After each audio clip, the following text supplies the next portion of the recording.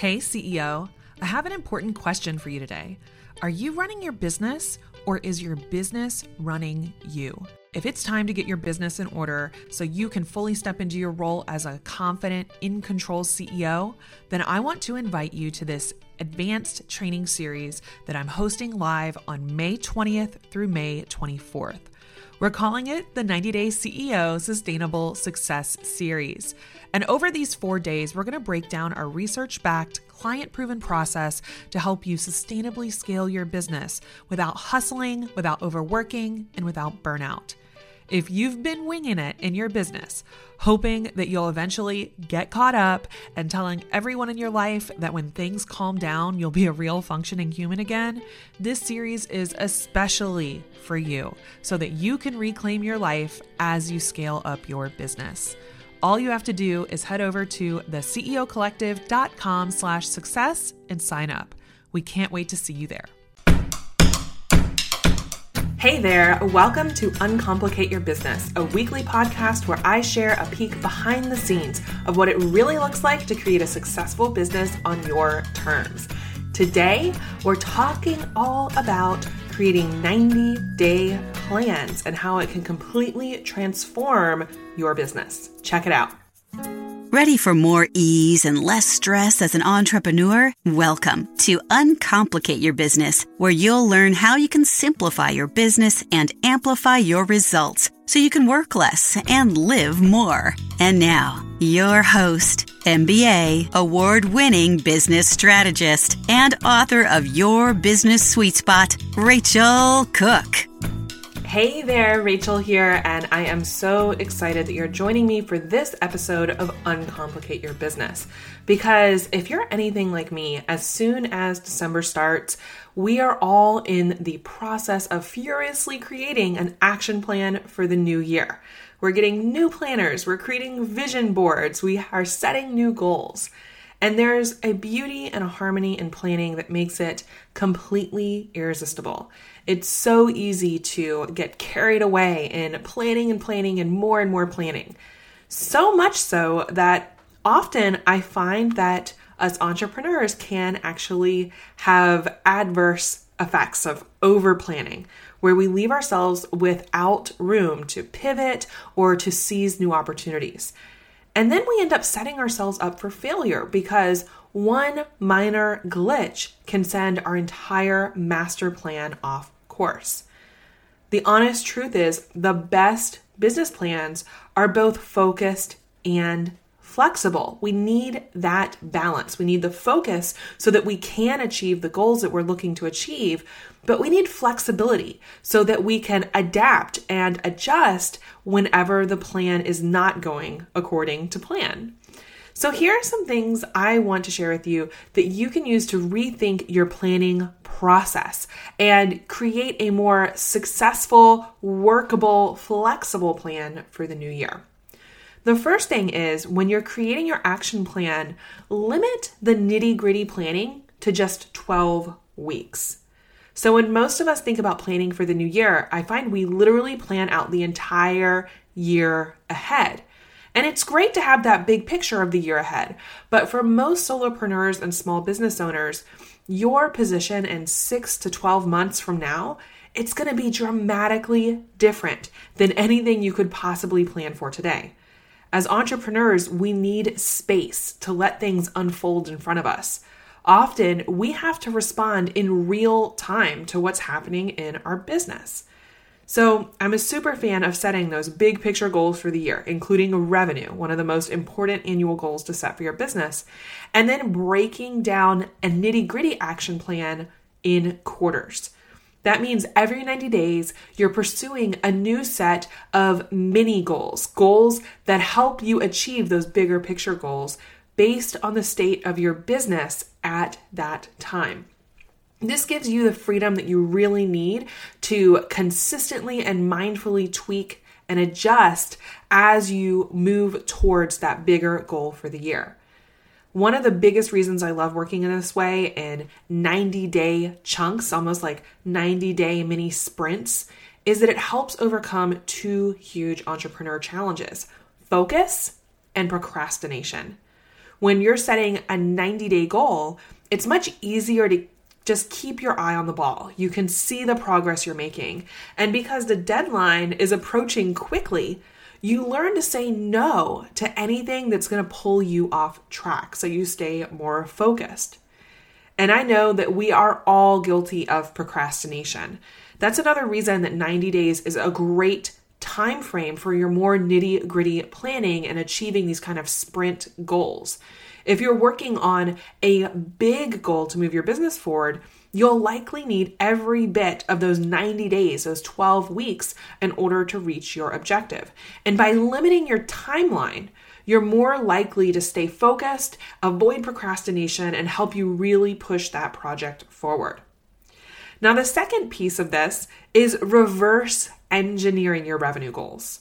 So as your year has wrapped up, it's important that you spend some time reviewing this year's revenue. In fact, if you didn't listen to last week's episode all about how to create a year in review of 2016, I highly recommend going back to episode 28 and listen to how you can do that year in review. Why does this help so much when creating your action plan? Because your numbers tell a clear story. When you review all of your revenue from 2016, you'll see peaks and valleys. And don't worry, this is normal for every business. All businesses have peaks and valleys. All businesses have bigger months and smaller months. But you need to note what is happening during those periods, because that's what will help you get a good feel for the natural ups and downs in your business. You need to know, what are the best months in your business? And is this a seasonal trend? If it's a seasonal trend, you want to make sure that you are taking advantage of it. For example, in my business, December and January are usually great months because I work with entrepreneurs, and this is a time of year when they are looking at their goals, looking at what they've achieved, and starting to plan. They're starting to look at where they need help, where they need support, where they need consulting, where they need training. So seasonally, December and January have always been really big months in my business. Same goes for September.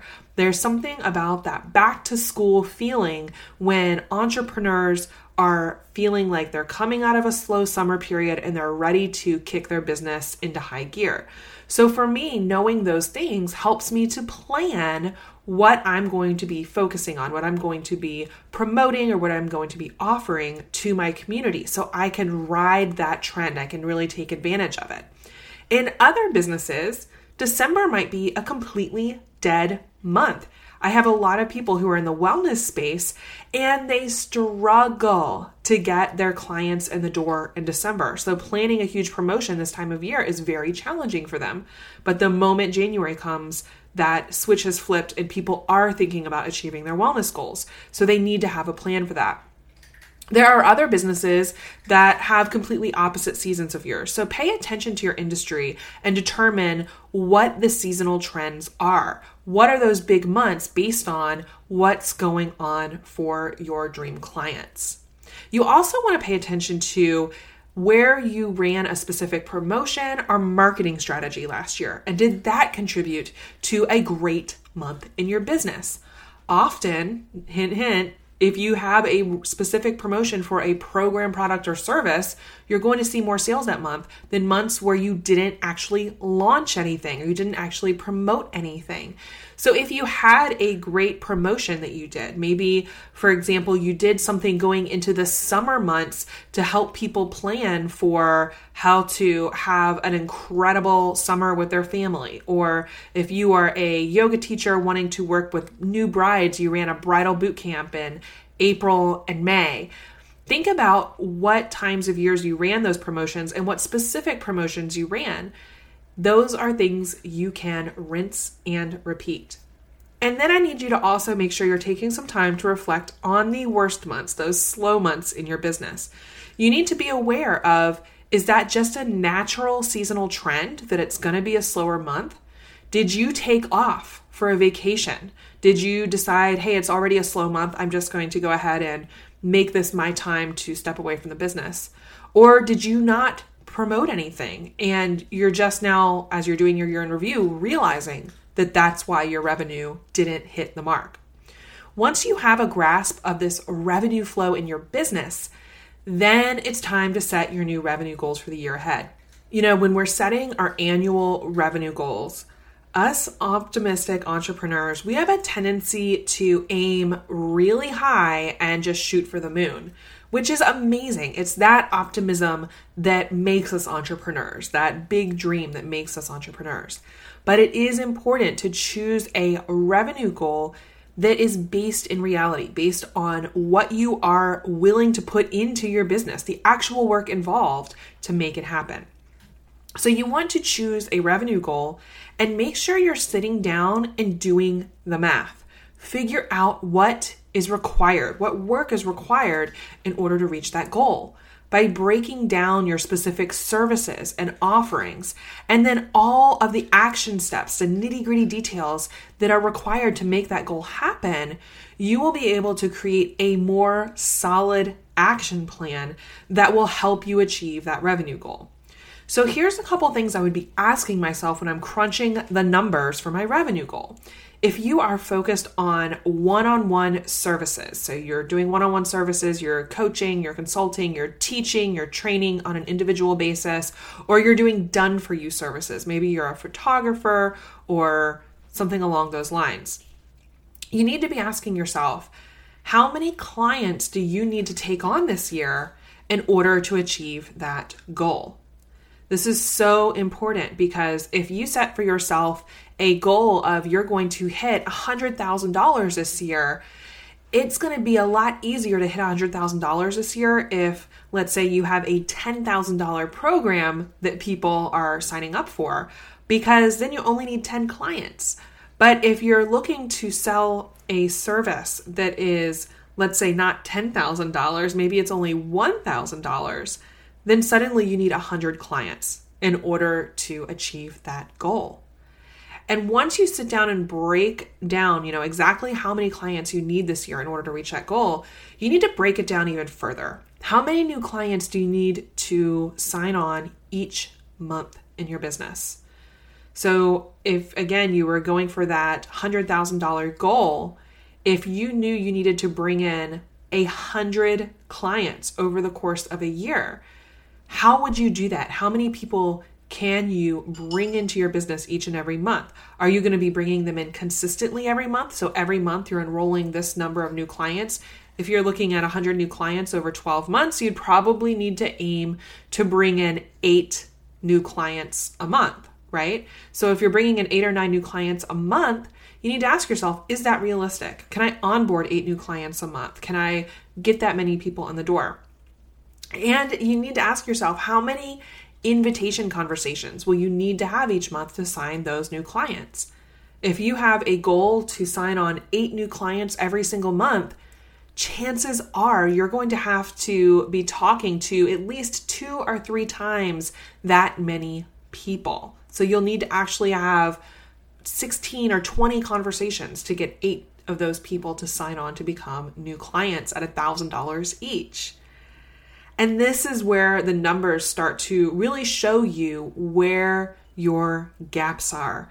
Because unless you have a big list or a big network you can tap into, this might not be realistic for you. You might realize that if your goal is to hit $100,000 next year, it will not happen with a $1,000 one-on-one service.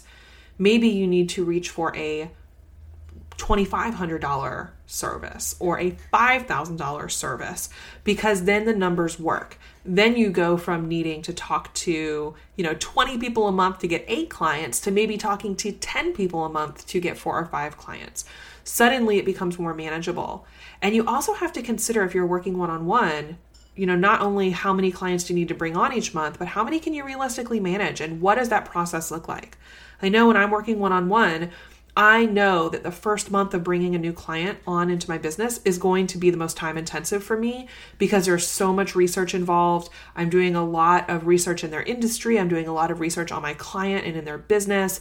They're doing a lot of work to send me everything that I need in order to really understand their business. So I know that most of my work is on the front end.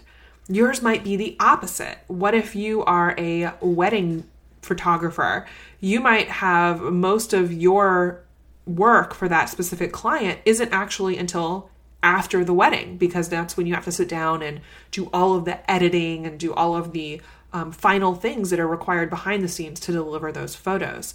So you have to know, what is your bandwidth? How many clients can you realistically manage? And when you crunch the numbers and look at how many you need to be attracting each month, how many you need to sign each month, how many people you need to talk to in order to get those one-on-one clients, it will let you know if the numbers don't work.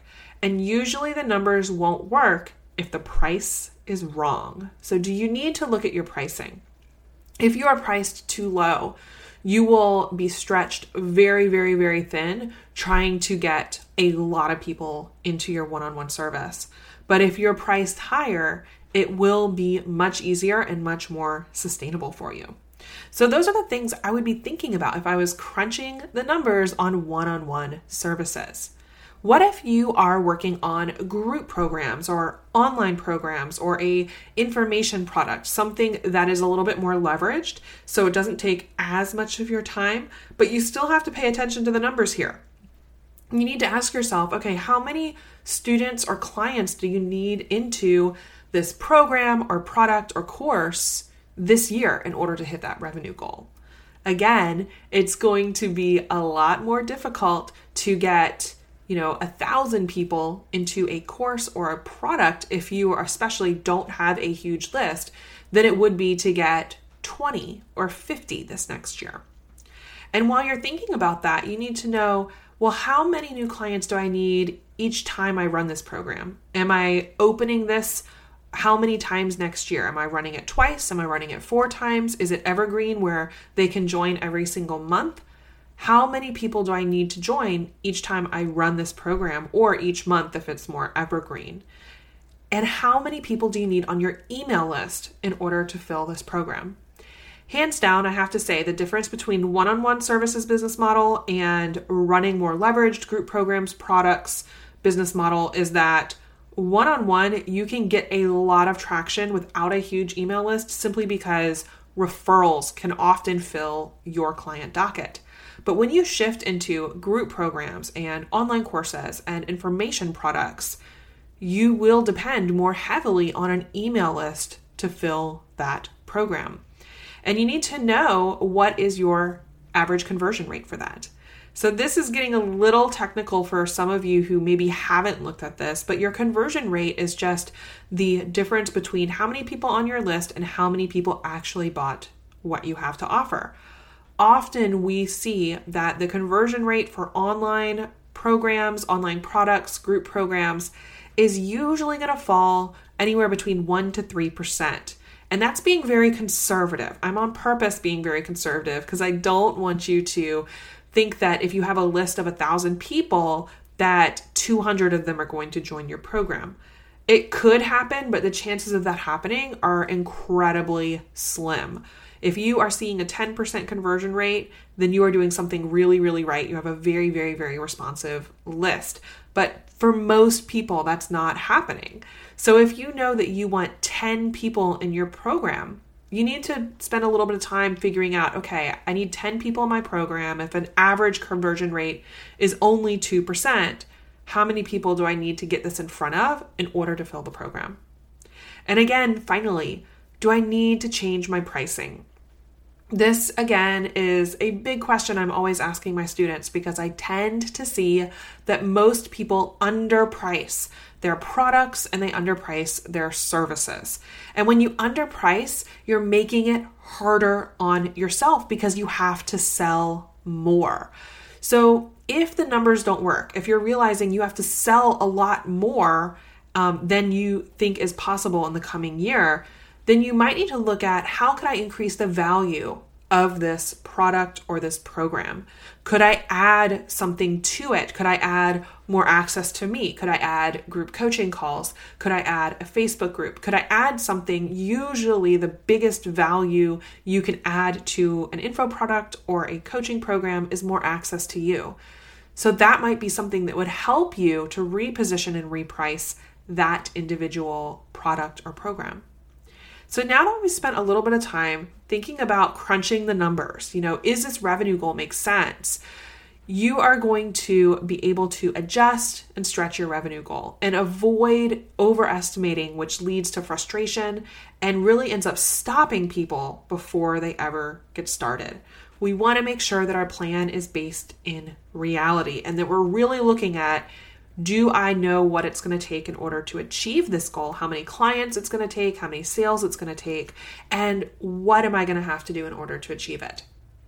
Once you've got an idea of if your revenue goal makes sense, if it's realistic, if it's achievable for you, then it's time to set some good old-fashioned SMART goals. And that might seem a little corporate or maybe a little confining, but if your goals aren't SMART, then you're doing yourself a disservice. Really, the difference between a dream and a goal is a plan. So you need to ask yourself these questions as you're planning out your big goals. And I recommend your top 5 big goals for the year and then breaking those down into milestone sprint 90-day goals so that you can make them super achievable. You'll end up with better confidence and focus when you're creating your action plan for 2017. So SMART stands for, first, specific. What do you want to achieve? This needs to be check-offable. It needs to be very, very, very specific. If it's too vague, then you're not actually going to know if you've achieved that goal. So make it as check-offable as you can. And that means you could actually put it on a to-do list and tell that you've accomplished this goal. For example, I want to lose weight is not specific enough. You need something that tells you when you've achieved that goal. So you're going to make it more specific. Same thing with your revenue goal. I want to grow my revenue goal next year. By how much? Make it more specific. That way you'll know when you've reached it. Second, meaningful. Why is this goal important to you? This is such a good question to ask because often we get caught up in the trap of setting goals that really aren't what we actually want. It's what we think we should want or what we hear we should do. So what is actually important to you? Is this goal important to you? Why is it important to you? What is this goal going to allow you to do, be, have, feel, or experience in your life that you're not having right now? Making sure that your goal is meaningful will ensure that you don't find yourself at the end of next year really frustrated and feeling unfulfilled in your work. Third, action-oriented. What is it going to take to achieve this goal? You want to make sure that as you're setting your goals, you're not just saying, hey, I want to increase my revenue by $50,000 next year. You're going to say, I want to increase my revenue by $50,000 next year by selling this specific product, program, or service, or bringing on this number of new clients. So be very action-oriented. What is it that you need to do in order to achieve that goal? Fourth, realistic. How do you know you can achieve this goal? Is this goal within your natural skill set? Or, and this is something you need to be aware of, or is this something you need to go out and get training on? You need to get coach on. You need to get extra support. You need to hire an expert. If you're not sure if this goal is realistic, given where you're standing right now and your specific strengths and skills, then you need to make sure that you have a plan for how you're going to make this possible. So make sure it's realistic. And finally, time bound. When do you want to achieve this goal by? If there isn't a deadline, it's not real. It becomes something that you'll find yourself pushing off and pushing off and pushing off. And that's one of the reasons that I really, really, really love setting 90-day goals, because it's a sprint. And in 12 weeks, you can accomplish so much in your life and your business. It's just long enough to see meaningful progress, and it's just short enough that you can stay really focused and avoid procrastinating. So think of SMART as your goal setting reality check so that you know that your goals are actually worth setting. And again, one special area I want you to pay attention to is the M, the meaningful. Goals need to have real meaning to you and not just fall into the something you think you should do category. We entrepreneurs are told all day long what we should want, especially for our marketing and revenue goals. But you need to focus on what actually matters, what's actually meaningful to you. So rethinking your planning process now can help you to achieve way more in the coming year. More importantly, creating an action plan that's reflective and measurable will give you more ease and less stress in all the work that you do to reach the goals that mean the most to you. So just to quickly recap, first, make sure you're limiting your nitty-gritty individual action steps planning to just 12 weeks. Break it down into a 90-day sprint. And that sprint goal should be a milestone towards your bigger picture goal. Suddenly you have 4 sprints throughout the year, and you'll find that you'll stay way more focused and you'll avoid procrastination. Once you've set your sprint goals, make sure you're reverse engineering those revenue goals. And this number crunching is all about making sure that it is realistic, that your business is designed, your products, programs, and services are designed in a way that makes sense, that the numbers add up. And your revenue becomes as simple as making sure you have enough people getting in front of your specific offerings. And finally, go through the SMART goal acronym. Make sure your goals are all specific, meaningful, action-oriented, realistic, and time-bound. This quick filter will make sure that your goals are actually going to help you achieve the things that matter the most to you and help you, again, stay focused on these 90-day sprints.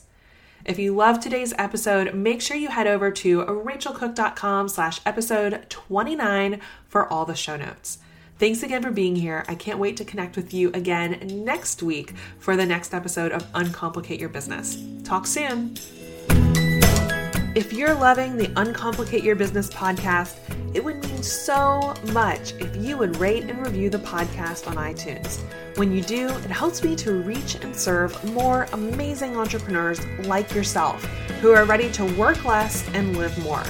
You can learn more about how you can uncomplicate your business, including show notes and bonus resources just for podcast listeners, plus courses and consulting where I help women business owners create success on their terms at rachelcook.com.